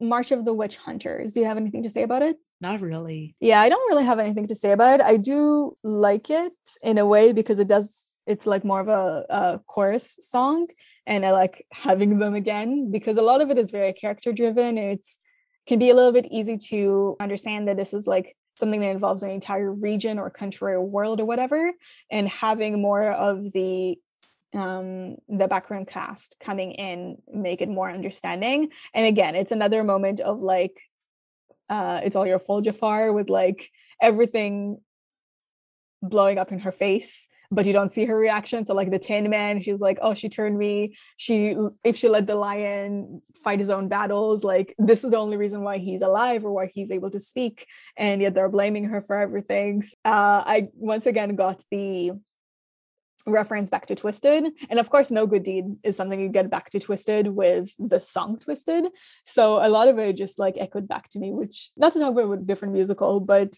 it showed me how effective of a musical Twisted was. But the thing that I got from the song was that Bach was so aggressive towards Elphaba because he believes that she was the one who made him into like an Iron Man. But then I was thinking, you never really see the interaction between the two of them. Like, how can he just believe that Elphaba was responsible for doing that? Like, why would she even be doing that in the first place? I mean, she technically was responsible for turning him into a Tin Man, but the only reason, like the alternative is death. So what I got from here is why he acted the way he did is because he had no heart. Oh, good theory. That's good. Yeah, thank you. Because obviously it's out of character. He seemed like somebody who is really self-sacrificial in a way, or somebody who is very lets his emotion inform his being in many, many ways with his interaction with both Galinda and Nessa. Like I don't see many people withstanding Nessa as a person. And towards the end, he obviously didn't have a choice, but in the beginning, he didn't want to hurt her feeling. So he was a very kind person before, in a way, albeit a little bit spineless, but still. Okay, that's a very, very good explanation. That I'll take it. Thank you. And I think it works because like the thing of the lion, all of them went to see the Wizard of Oz because they each wanted something from the wizard, like happened here. So the Tin Man wanted a heart, and then the lion wanted courage, the scarecrow wanted a brain, and then obviously Dorothy wanted to go back home. The lion retains his cowardice in here because he wasn't able to speak for himself. All he could see was his tail, and it's a way to show that he's not fighting his own battle. I don't know if it has anything to do with her. I really don't think it does. It has to do with the abuses he experienced as a cub. And the only reason why it's not worse is because of her rescuing. But because he was so young when this happened, he's not well informed, and he's very open to being manipulated and for propaganda, you know? Let's group for good in the finale. I really like For Good. Like I mentioned earlier, I think the fact that they have a lot of respect and a love for each other is just a very, very nice thing to watch and to listen to. And I don't know if you noticed too, but in Act 2, most of Glinda's songs are lower than in Act 1. And they do switch voice parts in this song. So I think Elphaba used to sing more of a lower part, and then Glinda a higher part in Act 1. But in this one, they switched. So I think it's a very like a musical way, like a musical language to be like they're equal. So no one's more good or wicked. They're both of those things, and they're equal the two friends who respect each other and love each other. So that's my take of it. Did you notice that? I noticed that they don't have like their signature. So for example, I do agree that Elphaba is usually a lot lower, and then Glinda is characterized by having a very, very high voice, and it's not as high in here. But I didn't connect to the fact that they're switching their positions, and I think that's like very accurate and like right on the mark. Thank you. Was that a Beckyism? Oh, could you tell? I was trying. Yeah. I feel like it definitely like finally I get to say this, because usually I'll be like, oh, you have a really good point, and I'm like, oh, finally, thank you. You had so many great points here. What are you talking about? Maybe I should express my appreciation more. Oh, no, you're all good. Thank you. Don't you mean thank you? Yeah, I'll make it thank you. Oh, like, okay, you're one-upping me now. I see how it is. I also really, really enjoyed the song. I think it's very fitting that the last important number, obviously the finale is important, but finale is kind of like to close everything up in a way that makes it seem more grand. But the last endearing character to character moment is between the two of them. It's very apt, it's very fitting.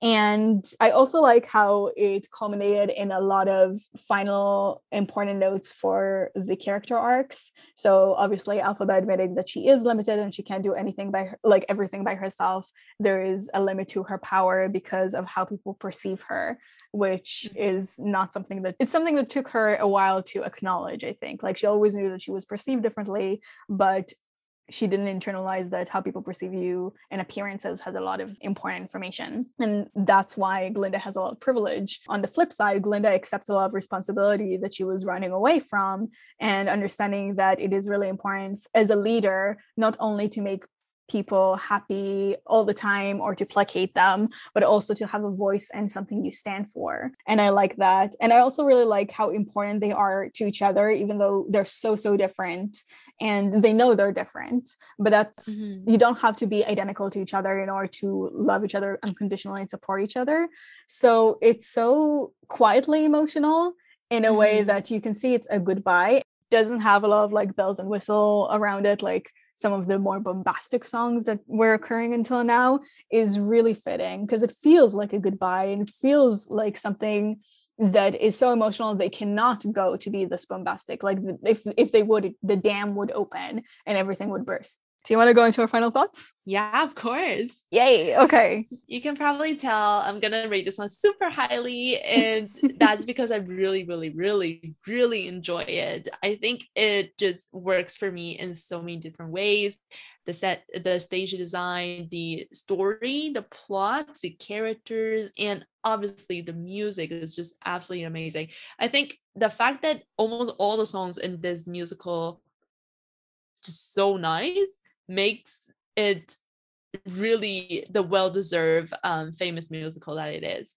So I'm not surprised that it's so profitable, because really all the songs sounds really, really nice, and you get a little bit of everything. And obviously the casting is just absolutely amazing. I know the original cast are amazing, and I'm sure like every version of Elphaba and Glinda just work really, really great as well. So for the music aspect of the musical, like it definitely absolutely works for me. I like how for me it was an extra surprise, because I didn't know that there was such a thing as to rewriting a fairy tale but from a different perspective.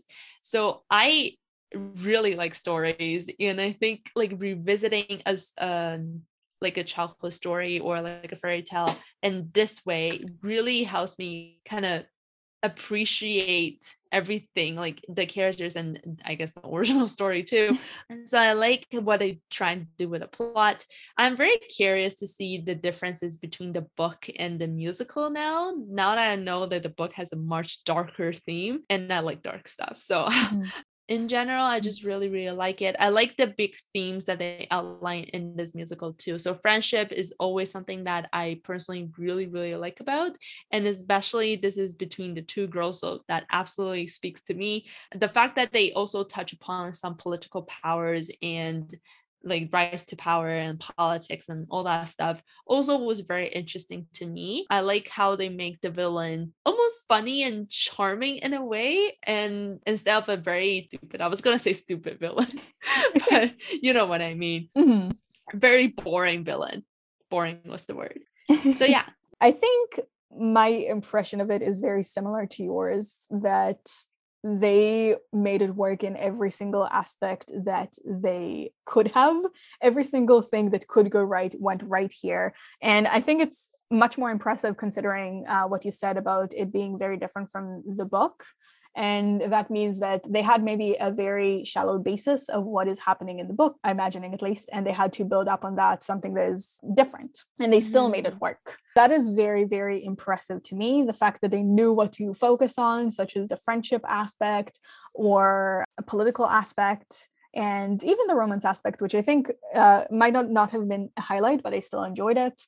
Something along like familial relationship and what it means, as well as like big themes such as appearances, whether you're born wicked or you have wickedness thrust upon you, stuff like that matters so much. And a lot of people can really connect to it despite it having a fantasy setting. So I know a lot of people, I think you included, that say that you're not a big fantasy person because it's not realistic. And in here, even though the setting is not something that obviously you would see in the real world, like animal speaking, the action of the people is so realistic to what you would find in the day-to-day life. So government structures are very similar, propaganda machines are very similar, the interactions between friends and between enemies and families and lovers and stuff like that, that is grounded in so much of the real world that even people who are not a big fan of musicals in general, or who are not fan of fantasy in general, can really make a lot of this. So I thought that was really important to be accessible. In terms of the songs, it's not that frequent where you see a musical where every single song is at least good, not necessarily absolutely amazing, every single one, but every single one is good at the very, very least.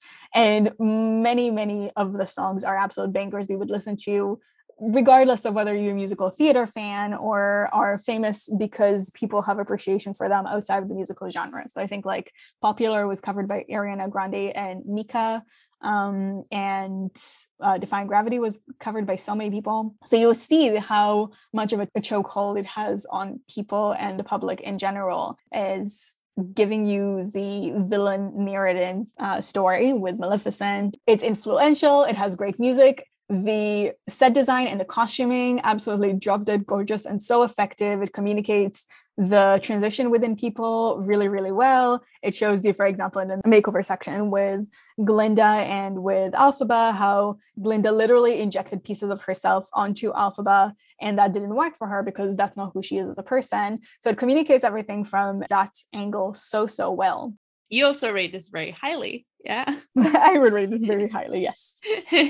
So today we will be doing a quiz. Are you surprised? Shocking. And is which wicked character are you? And this is from Theater Nerds. So, what an unexpected question. What was your favorite subject in school? History. You love learning about the politics of the past. Speech, it involves socializing. Literature, you enjoy traveling to another world. Is recess a subject? I'm gonna say history. I'm gonna go with literature. Pick a dynamic TV duo. Grace and Frankie, Ross and Rachel, Supergirl and Flash. I honestly only know Ross and Rachel. Me too. By the way, both Supergirl and Flash were on Glee. What is your greatest fear? Never being understood, becoming a failure, being rejected, others knowing your true colors. being Who would pick the last rejected. one? It's like, oh, other people know I'm a fraud. Who would pick that? Maybe some people will be like, oh, I will never be accepted. But I guess that's the same as being rejected then. Exactly. Yeah. Being rejected. Me too. How do you work under pressure? I'm guessing Oh the my God. person. Feels like an interview question. I know, right? So the options are: it depends on the situation. Pressure is not your strong suit. Men down. What doesn't kill you makes you stronger. I'm gonna say pressure is not my strong suit. I guess it depends on the situation for me. Choose your favorite Galindified lyric. Don't be offended by my frank analysis. Think of it as personality dialysis. I know I'm who I am today because I knew you. Why couldn't you have just stayed calm for once instead of flying off the handle? I'm gonna choose the last one. I'm going to choose don't be offended by my frank analysis. Favorite Wizard of Oz icon. Okay, so you have Dorothy, Scarecrow, the Red Shoes, the Munchkins, Monkeys, Tin Men. The red shoes? Okay, I'm going to choose Dorothy. Let's talk about your fashion sense. Being stylish is a high priority. You could really care less. You care about appearances when you're trying to impress someone. I just want to say it's you couldn't really care less. If you could really care less, it means that you do care. But okay. Thank you. You're welcome. I'm gonna pick you care about appearance when you're trying to impress someone. I'm gonna go. I would go between that and being stylish is a high priority. I don't think it's a high priority for me, but I also can't imagine of trying to impress somebody in particular, unless it's an interview, maybe. So I guess I'm gonna go with being stylish is a high priority. What's your favorite color? Yellow, green, pink, gray. Gray. Pink. What is at the top of your bucket list? Ensuring everyone knows your name, making a difference, finding the love of your life. All these options doesn't apply, but okay. I know. Making a difference? Me too. Pick your go-to jam. Popular, dancing through life, defying gravity, no one mourns the wicked. They don't have no good deed? Okay, I'm gonna pick popular. It would be too easy if they did, you know? Sorry, which one are you picking? Popular. Me too. Who did you get? Alphabet. Oh, okay. Go ahead. We're agreeing with envy because you're Alphabet.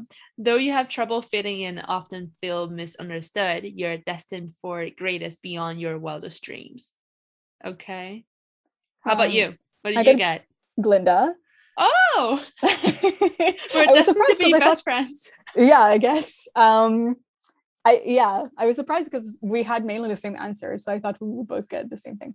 But it's time to rejoicify because you're Toss, Glinda the Good Witch. Though it can be a little high maintenance, your greatest strengths are an unwavering confidence and a bubbly outlook on life. Wouldn't say that's exactly me, but it would be nice if it were. Well, I like the Toss part. Thank you. When we watched it, it was like the highlight, I think, almost of the show. Like my brother and I were constantly like toss after the in intermission and after the show. All right, so I guess that brings us to the final ranking. Drum roll, please. I'm going to give this 10 out of 10 green Lexus. I was really conflicted. I'm also going to give it 10 out of 10 toss, and I didn't take the quiz first. And the fact that they spoiled the toss for me, so yes, 10 out of 10 toss. And I was really conflicted because I already gave 10 out of 10 for The Sound of Music. And I didn't want to be that person who gives 10 out of 10 so easily. I was like, I cannot think of a single reason why this shouldn't deserve a 10 out of 10. So I had to give 10 out of 10. 10 out of 10 from both of us. Good job, Wicked. Yeah. If you want to talk to us about how great Wicked is, or if you want to have the opinion that Wicked is not good, that's not a valid opinion. You're not welcome here. Just kidding. Of course you are. You can contact us at Podway Podcast on Instagram, on Twitter, and on Reddit. You can also give us recommendation for stuff you want us to talk about, or if you want to talk about an episode that already passed, we're obviously really excited to talk about that too. If you're not a social media person, however, you can talk to us at podwaypodcast@gmail.com. So thank you so much for listening. Do make sure to check the show notes for Booze and Broadway and their links. Yeah, I think that's it from us. Bye. Bye.